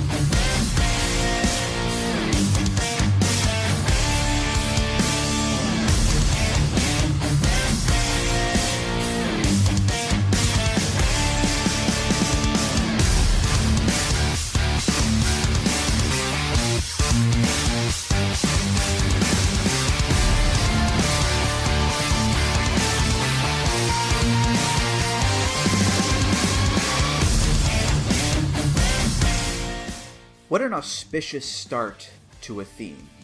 That's quite the stinger, I must say. The evil, distorted whinny of a demonic horse, followed by the creaking wheels of a ghostly stagecoach bound for hell. Seriously, though, it does sound a little out of place with the rest of the song, having this 1850s sound clip with the hard rock instrumental. But I guess it's the theme's way of saying that, Shayna is one of the 4 horsewomen, and she's mean and nasty, which she is. either that, or it's trying to tell us that she is a time traveler from the 1800s. Either way, though, it's a startling way to begin a theme. Yeah, this was kind of a weird one for me. Like, I wouldn't say that it doesn't suit her, because, like, I was talking about cadence earlier, and, like, it fits her cadence when she walks to the ring perfectly. But it just, I don't know, something about it just seems off. Like, I'm not sure what they were going for with this, or the only sense I can make of it is that Shayna Baszler's character wouldn't care what her entrance music is. So, like, that's the only, like, that's what I thought of when I heard this. She was just like, okay, whatever, I don't care. Play whatever, I don't mind. Because I've heard wrestlers be like that. They don't care what they come to the entrance, what their entrance is.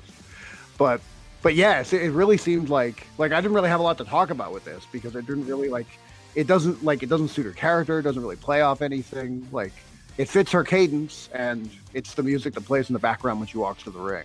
Like, I don't really have much more of a take on it. Well, I'd say this. It's gritty, no-nonsense hard rock.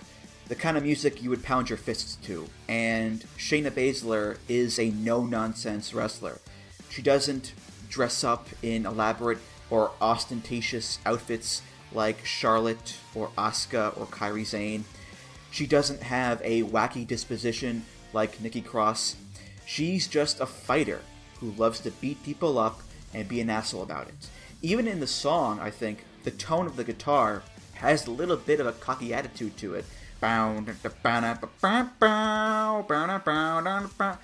So there's a little hint of dickishness in there, but it's never too over the top. And that actually fits Shayna and her character really well, I think. Yeah, I think it might be one of those things where I think she's just, like, it's, if there was an intention with it, it might have just been to let her be the character. Because I think it sounds less like a theme song and more like background music, if that makes sense. Like, it almost, like, it doesn't sound like the opening credits to a movie. It sounds like something that plays during a really intense part of the movie. Well, it helps that it's like 5 minutes long as well, because CFOs, for whatever reason, they love making their 90-second songs looped into 5 minutes in length. But listen, you can criticize them for that legitimately, but I think for the most part, they're pretty good at making those 90 seconds fit the wrestler and finding the right tone and genre music. Like, for example, the Velveteen Dreams music. Yeah, and really, like, we were talking about, like, tailoring music to a character. Like, and I can say this from experience, the less of an overt character you have, the harder it is to do that, because there's just not as much to work with. So, like if somebody's composing music, they go up there, oh, what's your character? It's like, oh, I'm just an ass kicker. Like, there's not a lot to go on there. You know what I mean? Where, like, if you take a character that's really over the top, like Velveteen Dream, like, there's a lot more to play with. So, like I said, I think it might be one of those things where it becomes a less is more thing with her, and it's just, like, it doesn't contradict her character, and that's all they really need to accomplish. Yeah, the amount of, ass kicker themes, they're not really that varied. It's pretty much just hard rock guitars and drums. That's pretty much it. It's Stone Cold, it's Dan Severn, and 1,000 other guys with that kind of music, because that's their character. Yep. Yeah, for that, like I'm saying, again, from experience, like, you want something that hits when it starts. You want something that hits when you come through the curtain or hit your pose at the entrance or whatever it is you do. Mm-hmm. And otherwise, you just need something to match your cadence. Right. Well, it's time for the last theme of the episode, and what better way to end the 2018 wrestling year than to talk about the king of pro wrestling himself, Minoru Suzuki. And 2018 was quite an important year for Suzuki, considering it was his 30th anniversary as a wrestler. And to celebrate, he had that festival where he had the time limit draw with Kazuchika Okada in a monsoon, which was incredible to watch. And that's also where he debuted the new version of his theme, Kaze ni Nare.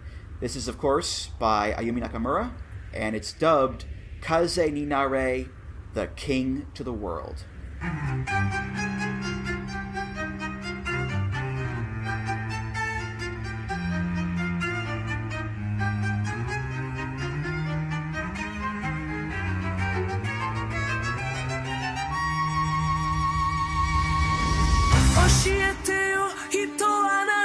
探し続けるの限りなくく切ない明日の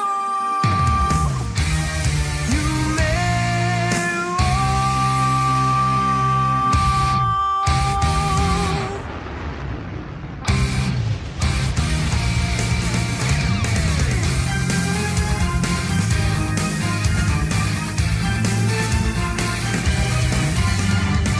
星だけが見つめてる悲しい夜には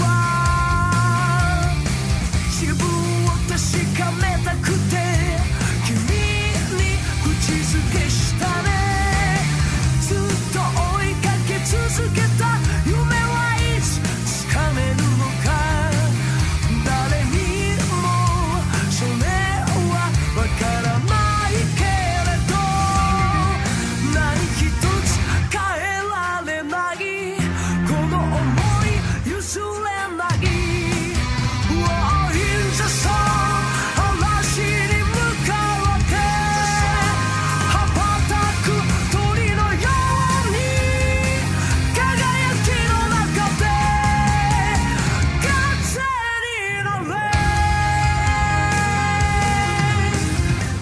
So when Kaze ni Nare gets updated every once in a blue moon or so, a few things get changed around. Here, the most noticeable change is the addition of the strings to the mix, which I think is really cool and makes the song that much more epic in scope.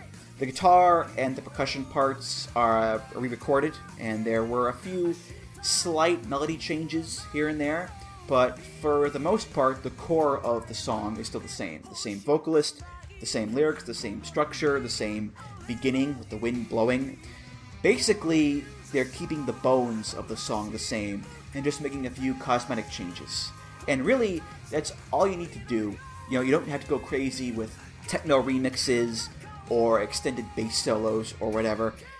Just make a few tweaks here and there, and you're good to go. Just like with Suzuki. Suzuki doesn't go through these wild character changes or appearance changes. He's the same psycho bastard that we've seen for years. The most he's changed was shaving his head. So I appreciate the fact that it is a new version of Kaze ni Nare, but at its core, it's still the same badass song that we all know and love.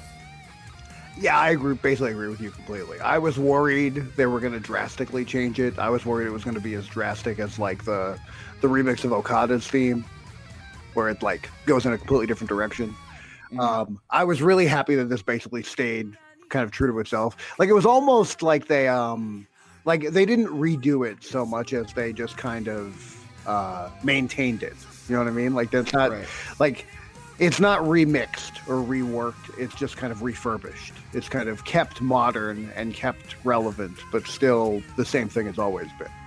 And this is like, to me, like I've been following Japanese wrestling for a little over 20 years now. And this is like, this might be the most iconic theme song in Japan. So it's kind of like super important.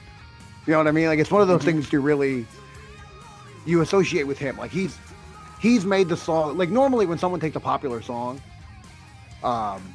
like the song really kind of overpowers them. Like they're latching onto the song, where really he's added longevity to the song, and he's made this what was a hit song from what I understand.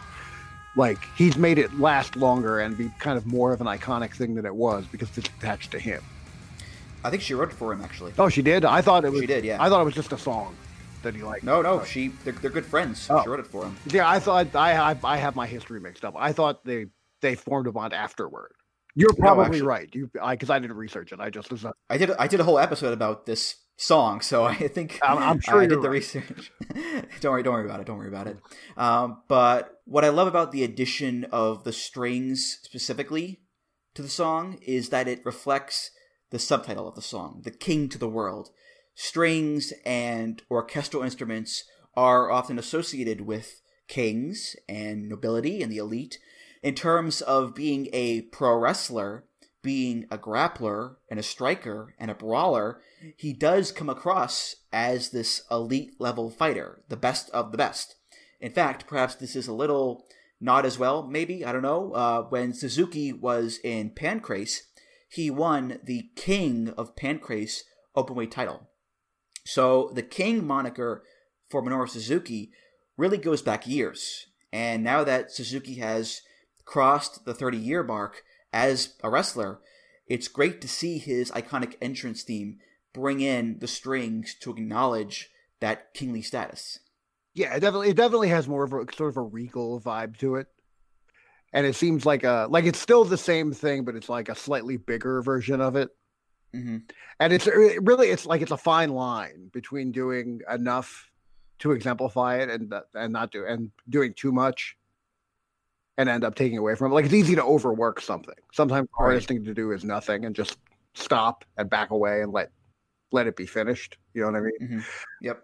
But yeah, it was a tough balancing act, but I ended up liking this version a lot more than I thought I was going to, because I was so in love with the version I was used to that I was afraid it was gonna, like, if it was different, it was gonna be wrong. You know what I mean? Mm-hmm. I think the way I felt about this song is that with prior versions of it, you were meant to, I guess, fear Suzuki because he was this epic warrior, and that was evident with the intro. Now with the intro, it's dun, dun, dun, dun, dun, dun, dun, dun, dun, dun, dun, dun. I think you're meant to see him not just as a warrior, but also as a king. One who should not only be feared, but also respected and lauded for his accomplishments. But still, mostly feared, because he will break you in half. Yeah, I mean, it definitely, like I said, he kind of comes across like a king riding into battle, where there's kind of like, he's still coming to war, but there's fanfare that's associated with it because of his status. But it doesn't feel manufactured, like, because it was timed with his 30-year anniversary. Like he's earned where he's at, and it really comes across in that way, where he comes across like it's a big deal when he walks through the curtain, which ultimately is the intention of every entrance music. Yeah. One more thing for me on this one. It's amazing, I think, how throughout all of the different versions of Kaze ni Nare that there have been, Ayumi Nakamura still sounds amazing. Even though it's been over 20 years since the original version came out, her voice is still so powerful and triumphant and epic. She and Suzuki, they're ageless, it seems. It's quite remarkable. Yeah, really, what's incredible about it is not just that they're both, like, in their own worlds, that they're both still great, but they're both still the same. Because when someone's, like, when you fall in love with, somebody's work from 20 years ago, you kind of want them to always be that.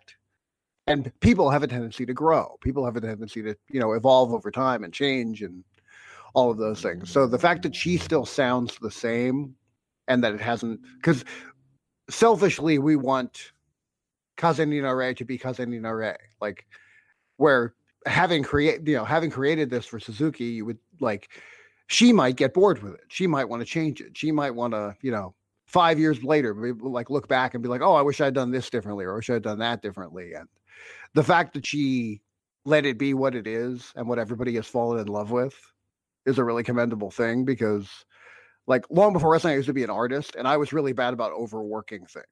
Like, I couldn't look at something I did 2 months earlier and not mess around with it or change something, or, what I mean? Like, I was always second guessing myself, and I was always redoing things or finding a new spin I wanted to put on things. The fact that she just understood that it was finished and basically left it alone is the most special thing about it, I think. Mm-hmm, for sure. All right, well, that was our look back at some of the themes that 2018 pro wrestling had to offer us. A pretty eclectic mix of rock and techno and hip-hop and Frankenstein. We were dipping our toes in many pools there, but that's wrestling for you. It's a giant buffet of different styles and tastes. And now we look forward to all of the new themes that will come in 2019. Because in the words of Journey, the wheel in the sky keeps on turning. Akuma, do you have any final thoughts on this episode? No, I just wanted to thank you for having me. I got to kind of step out of my wheelhouse a little bit and kind of expand my horizons a little. This is not exactly my biggest area of expertise. Most of the time when I'm talking about wrestling, I'm talking about the actual wrestling. So this was a lot of fun, and I definitely learned some things. So I'm going to call it a win. Well, thank you very much. This was awesome. You were awesome, and I'm so glad you came on the show. So the pleasure was all mine, sincerely. And yeah, that does it for this episode of Music of the Met. Thank you so much for listening. Akuma, any plugs you want to give out? Go right ahead. No, I'm pretty much just hanging out now. Yeah, I'm enjoying having free time because that's not a thing when you're a wrestler. But I suppose if I'm doing anything, you will find it on my Twitter. So my Twitter is @__ Akuma because somebody already had Grant Akuma. So I apologize. But damn them. But from what I'm told, frustratingly positive takes on wrestling, you can follow me there. And anything else I'll do, I'm sure I'll be talking about there as well. You, Rob Naylor, and Alan Farrell are like the three musketeers of happiness on wrestling Twitter. You're always so happy. Got a lot to be happy about. That's great to hear. And Music of the Mat is part of the Voices of Wrestling podcast network. You can find many other great wrestling podcasts on there at voicesofwrestling.com. Follow the show on Twitter at Music of the Mat. Follow me on Twitter at Andrew T. Rich. You can find the YouTube playlist for this episode and all past episodes at the VOW forums, voicesofwrestling.com/forum, and of course, rate, review, subscribe on iTunes, Google Podcasts, Spotify, and many other places. Oh, also, keep an eye out for the 2018 New Japan Year in Review ebook that is coming out pretty soon. Every year, voicesofwrestling.com puts out an ebook that is a big retrospective of the year that was in New Japan. Profiles on wrestlers, profiles on tag teams, essays, stats, reviews, title histories, all that good stuff and more. I'm writing for it again this year, and it should be coming out pretty soon after this one drops. So keep your eyes peeled for that one coming out. Make sure you follow at Voices Wrestling on Twitter for any updates to that. So, Akuma, thanks again, and I hope you have a happy and healthy New Year. Thank you. Happy holidays, everybody. All right, for Grant Akuma, I'm Andrew Rich. I hope all of you, yes, you out there, also have a happy and healthy New Year. Thank you so much for supporting this wonderful, wacky podcast in 2018. I'll see you next time on Music of the Mat in the year 2019. Oh my goodness. Take care, guys. The warmth of your love's like the warmth from the sun, and this will be our year. Took a long time to come. Don't let go of my hand now, the darkness has gone.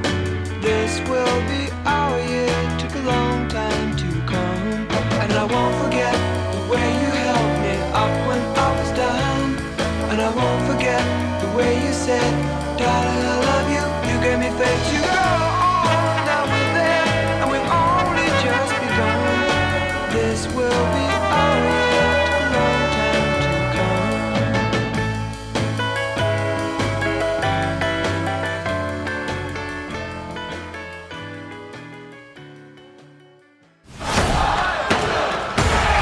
Music of the Mat is intended for entertainment and information purposes only. The songs used throughout this show are property of their respective copyright holders.